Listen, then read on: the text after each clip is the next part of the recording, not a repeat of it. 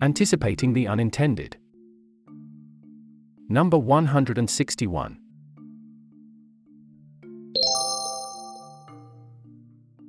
Global Policy Watch. Possible endgame in Ukraine? Indian perspectives on global events. Things have escalated a bit since I wrote last week about the economic sanctions on Russia by the West. Apart from cutting loose a few Russian banks from the SWIFT messaging system, we also had the unprecedented move to freeze the access of the Russian central bank to its forex reserves that are held with other banks in the West. Russia has been salting away about $640 billion worth of forex reserves over the past decade in anticipation of an event like this. They had reduced their exposure to the US dollar to about 15%. But if it cannot now access about half of this, or maybe more, because of the freeze, it is a crippling blow. The central bank needs the forex to prevent the slide of the ruble by buying them and propping up its value. If it cannot, the ruble will continue to plunge and currency short sellers will get into their game to drive it to dust. That apart, the Russian oligarchs and their assets are being targeted. This core group of Putin backers are being made to pay for his blunders. The idea is to drive a wedge between them and Putin. Russian exports have been frozen because, without access to SWIFT, you only have barter as a trading mechanism.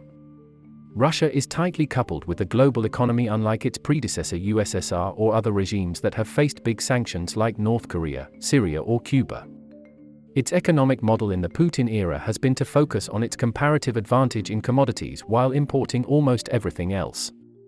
The sanctions will hurt ordinary Russians. Expect long queues at stores in Moscow. And long queues and Russia have an even longer history. It doesn't end well for a regime when that happens. I could go on and on, but you get the picture. This economic war unleashed by the West has turned more serious than Russia ever anticipated. Part 1. Review of the positions. But what I am interested in is what are the likely endgame scenarios here. For thinking through that, let's look at the two players, their objectives, likely actions and payoffs. Over the past decade, Putin had been building up to this moment. Testing the waters on the Western response by annexing Crimea, sponsoring cyber attacks, meddling in elections of other countries and biting away chunks from its near neighborhood. The Western response to these has been tough words or economic sanctions of some kind. Based on these games and their results, his expected scenario of what would unfold after Russia invaded Ukraine was clear. The West would never put boots on the ground in Ukraine to fight Russia. The Russian tanks would roll into Kiev in a few days. Putin would engineer a regime change, install a puppet and then wait for the West to react. That reaction, as he had seen in the past, would be another round of economic sanctions in familiar shape and form. He counted on Western Europe's dependence on Russian gas to maneuver through the sanctions. And he had built the forex war chest to navigate through a rough year or two, after which things would be normal. On balance, he would have had Ukraine, a win to reconfirm his strongman status among his people, a warning like no other to his neighbors to accept Russia as their sovereign and to demolish whatever little credibility the US and NATO have as trustworthy allies who would come to your rescue. He also had China on his side, who saw this as a test case for their ambitions on Taiwan and the One China policy. When he weighed the pros and cons of the move, this was a no-brainer for him. Let's turn to the West now. Although there wasn't much evidence prior to the invasion that it was a single bloc that coordinated its decisions. It lived in the hope that Putin would not invade Ukraine despite the clear signals emerging from Russia. It had already shown its hand by not sending troops and arms to Ukraine in anticipation of a war. It felt that it would be used by Putin to aggravate the situation and justify the war to his people. So, all it did was warn Russia of consequences without specifying them and left it at that. Putin saw through this. So, the invasion was inevitable. Part 2. Putin's wrong choice. We move on to the next question now. What were the options Putin had on what form the invasion would take? Back in January, Jones and Vasilevsky of XIS had laid out the 6 military options that Putin had on Ukraine. Link available on screen. Kremlin has at least 6 possible military options. 1. Redeploy some of its ground forces away from the Ukrainian border, at least temporarily, if negotiations are successful, but continue to aid pro-Russian rebels in eastern Ukraine. 2. Send conventional Russian troops into the breakaway regions of Donetsk and Luhansk as unilateral peacekeepers and refuse to withdraw them until peace talks end successfully and Kiev agrees to implement the Minsk Accords. 3. Seize Ukrainian territory as far west as the Dnieper River to use as a bargaining chip or incorporate this new territory fully into the Russian Federation. 4. Seize Ukrainian territory up to the Dnieper River and seize an additional belt of land, to include Odessa, that connects Russian territory with the breakaway Transnistria Republic and separates Ukraine from any access to the Black Sea. The Kremlin would incorporate these new lands into Russia, and ensure that the rump Ukrainian statelet remains economically unviable. 5. Seize only a belt of land between Russia and Transnistria, including Mariupol, Kherson, and Odessa, to secure fresh water supplies for Crimea, and block Ukraine's access to the sea, while avoiding major combat over Kiev and Kharkiv. 6. Seize all of Ukraine and, with Belarus, announce the formation of a new tripartite Slavic union of Great, Little, and White Russians, Russians, Ukrainians, and Belarusians. They had also outlined the likely payoffs and consequences of these options for Russia. Of these 6 options, the first 2 are the least likely to incur significant international sanctions but have limited chance of achieving a breakthrough on either NATO issues or the Minsk Accords due to their coercive nature. All other options bring major international sanctions and economic hardship and would be counterproductive to the goal of weakening NATO or decoupling the United States from its commitments to European security. It is clear that Putin has chosen some variation of option 4 or 5. These options needed groundwork. Lots of it. First, it needed sustained domestic propaganda to show Ukraine as some kind of a Nazi state supported by NATO that's a mortal threat to Russia. This has been in the works for many years now in Russia, but its effectiveness is questionable. There were last-minute announcements by Putin where he rambled on about this, but it is unlikely they sounded convincing within Russia. Second, Putin seemed to have underestimated the complexity of urban warfare. The resistance from the cities has been the reason why Ukraine has held on for so long. This will eventually wilt because the armies are hugely mismatched. But the battles in the cities have given enough time for the world to coordinate its response. This was not in Putin's calculus. Lastly, there's the question of the motivation of Russian troops to inflict casualties on Ukrainians. There is this romantic notion that Russian soldiers don't see Ukrainians as enemies because of long-standing family and societal ties. I don't subscribe to this. But it is clear in the past week there's an undercurrent of that playing out in the war. It might soon disappear as the Russians suffer losses and we could be discussing the brutalities of the Russian army soon.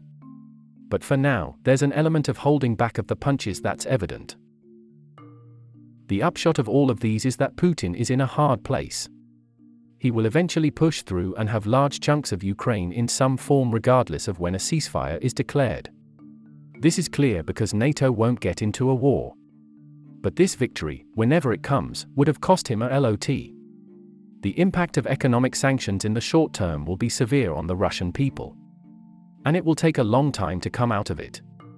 Russians are strongly connected to the world outside.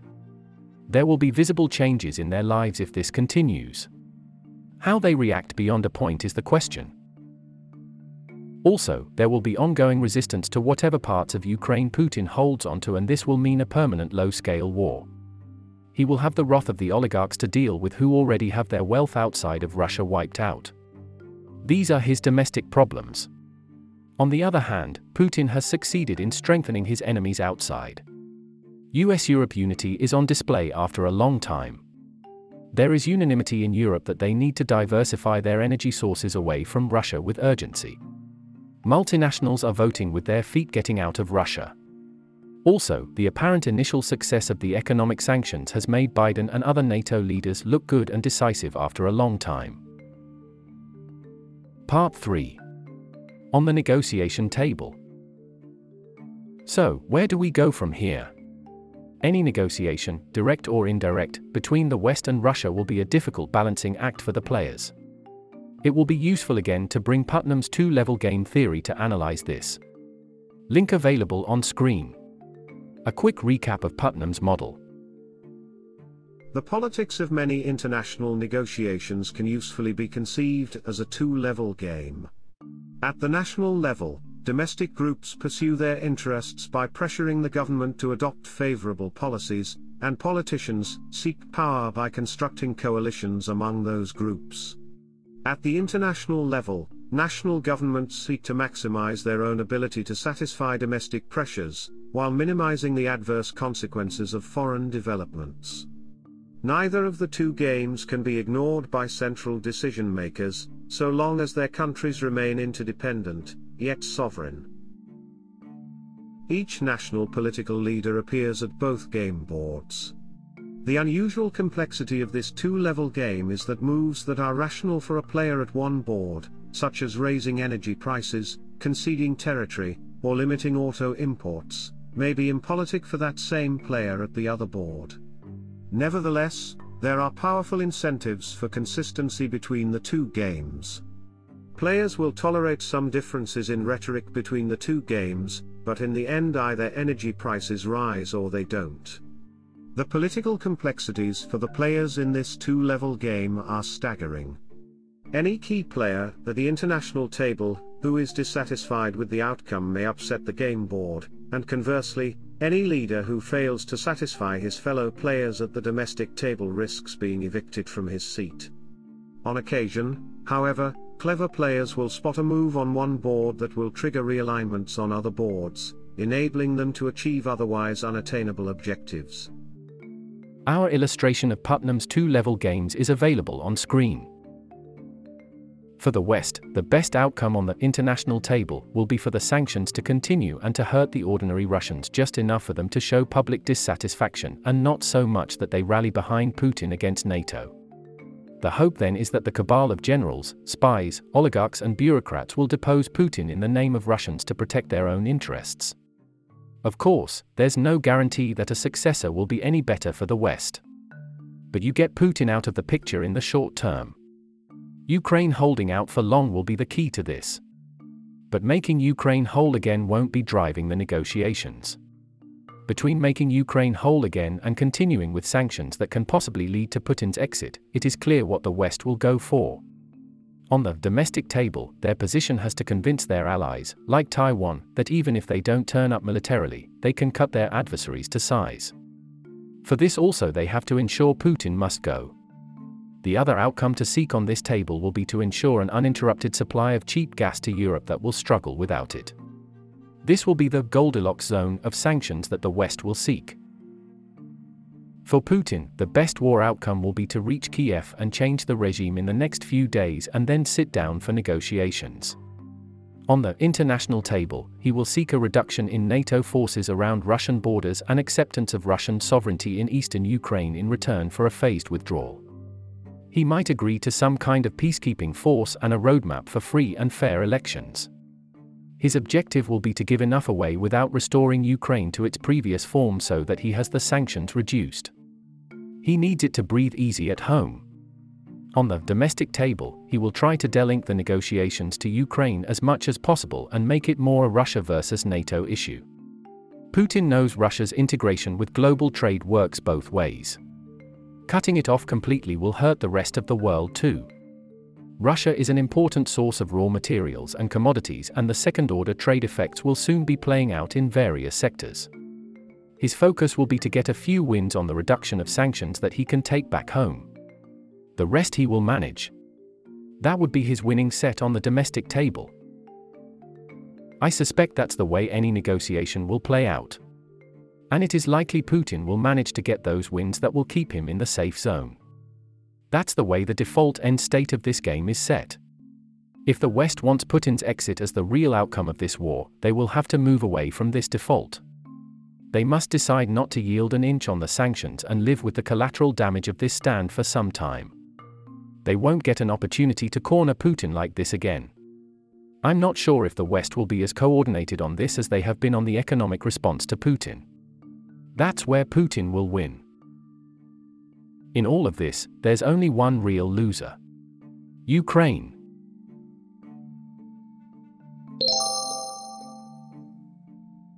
India Policy Watch. Atmanirbhar Bharat approaching a wrong turn. Insights on burning policy issues in India. We wrote earlier in number 56 that Atmanirbhar Bharat has all the 5 characteristics of a powerful narrative. Another strength of this narrative is its breadth. This narrative is ambiguous enough to incorporate a vast range of policy objectives. But this strength is also its weakness. The same Atmanirbhar Bharat cry can also throw up some tried, failed, and self-defeating policies of the past. 3 events in the last couple of weeks suggest that we are heading towards this wrong turn. This post is to sound another note of warning. First, the PM's speech on the 3rd of March gave another glimpse of this government's conceptualization of Atmanirbhar. Link available on screen.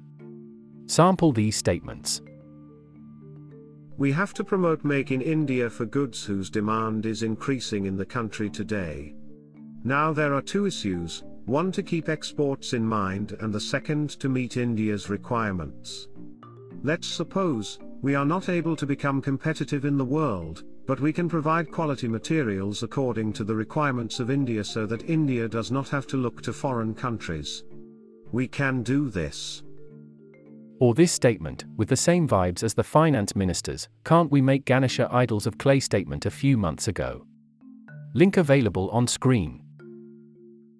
Indian manufacturers should see that the dependence of the country on foreign countries is minimized. Therefore, Make in India is the need of the hour. We procure essential medical equipment from outside. Can't we make medical equipment? I don't think it is such a difficult task.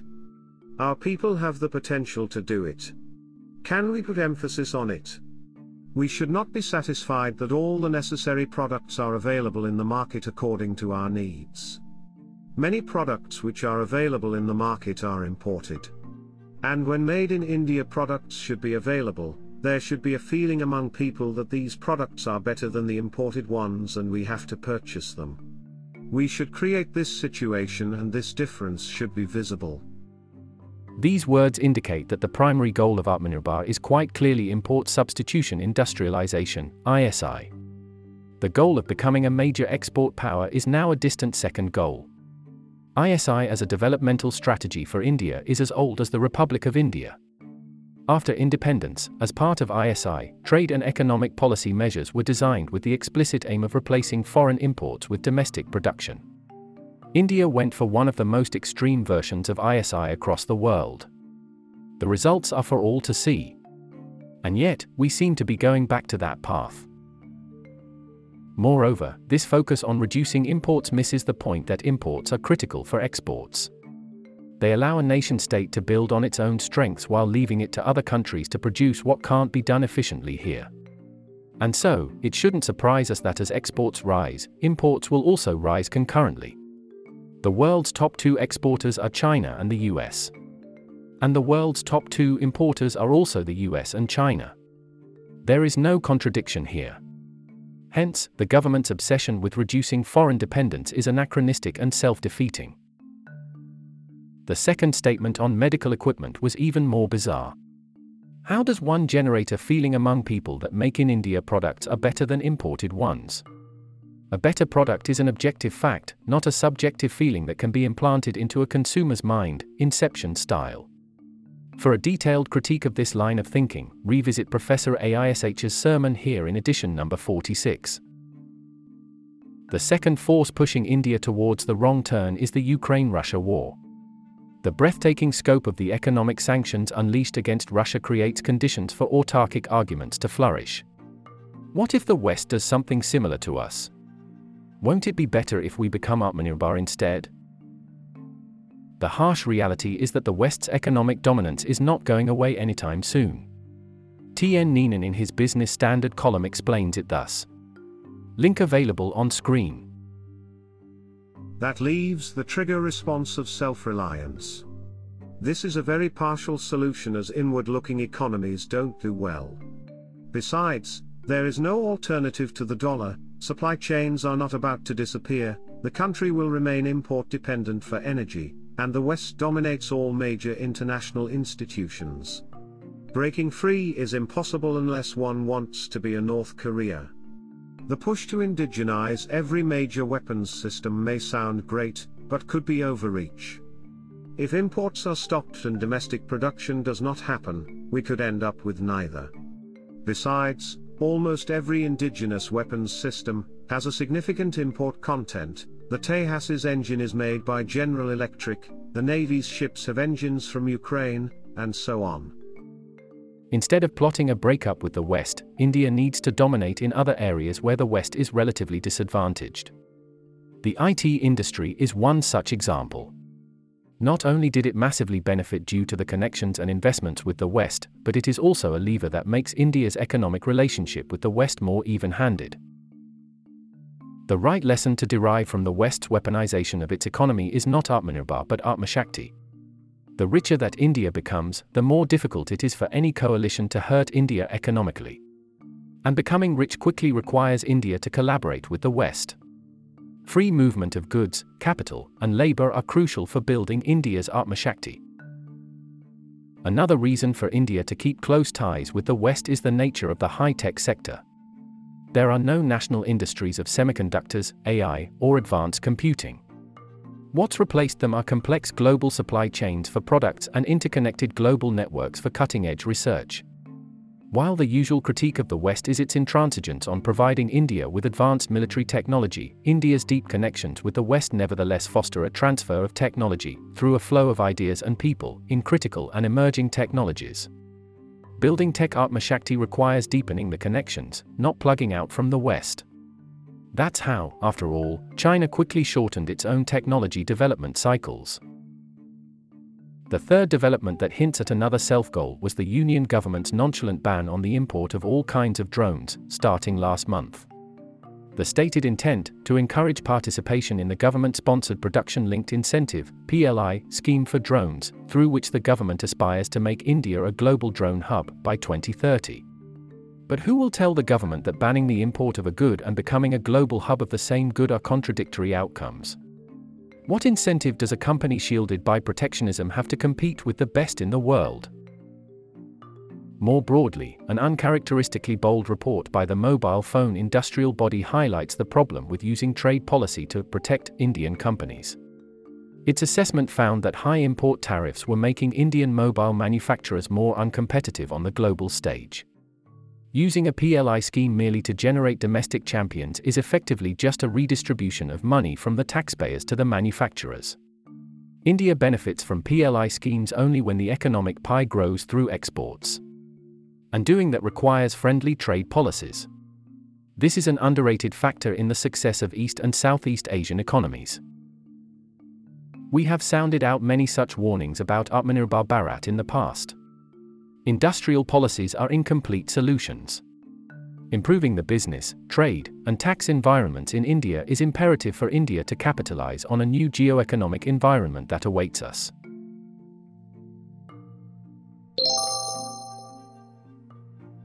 Homework. Reading and listening recommendations on public policy matters. Links available on screen. 1. Article.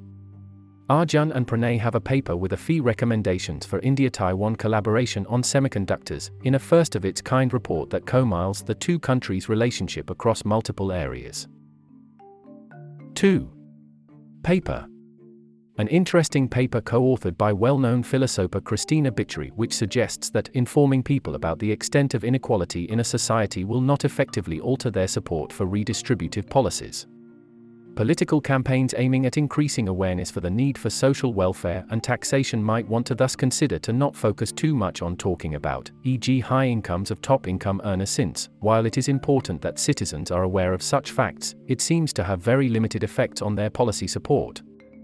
This finding is congruent with an older Starmans, Sheeskin, and Bloom paper which concludes humans naturally favor fair distributions, not equal ones, and that when fairness and equality clash, people prefer fair inequality over unfair equality.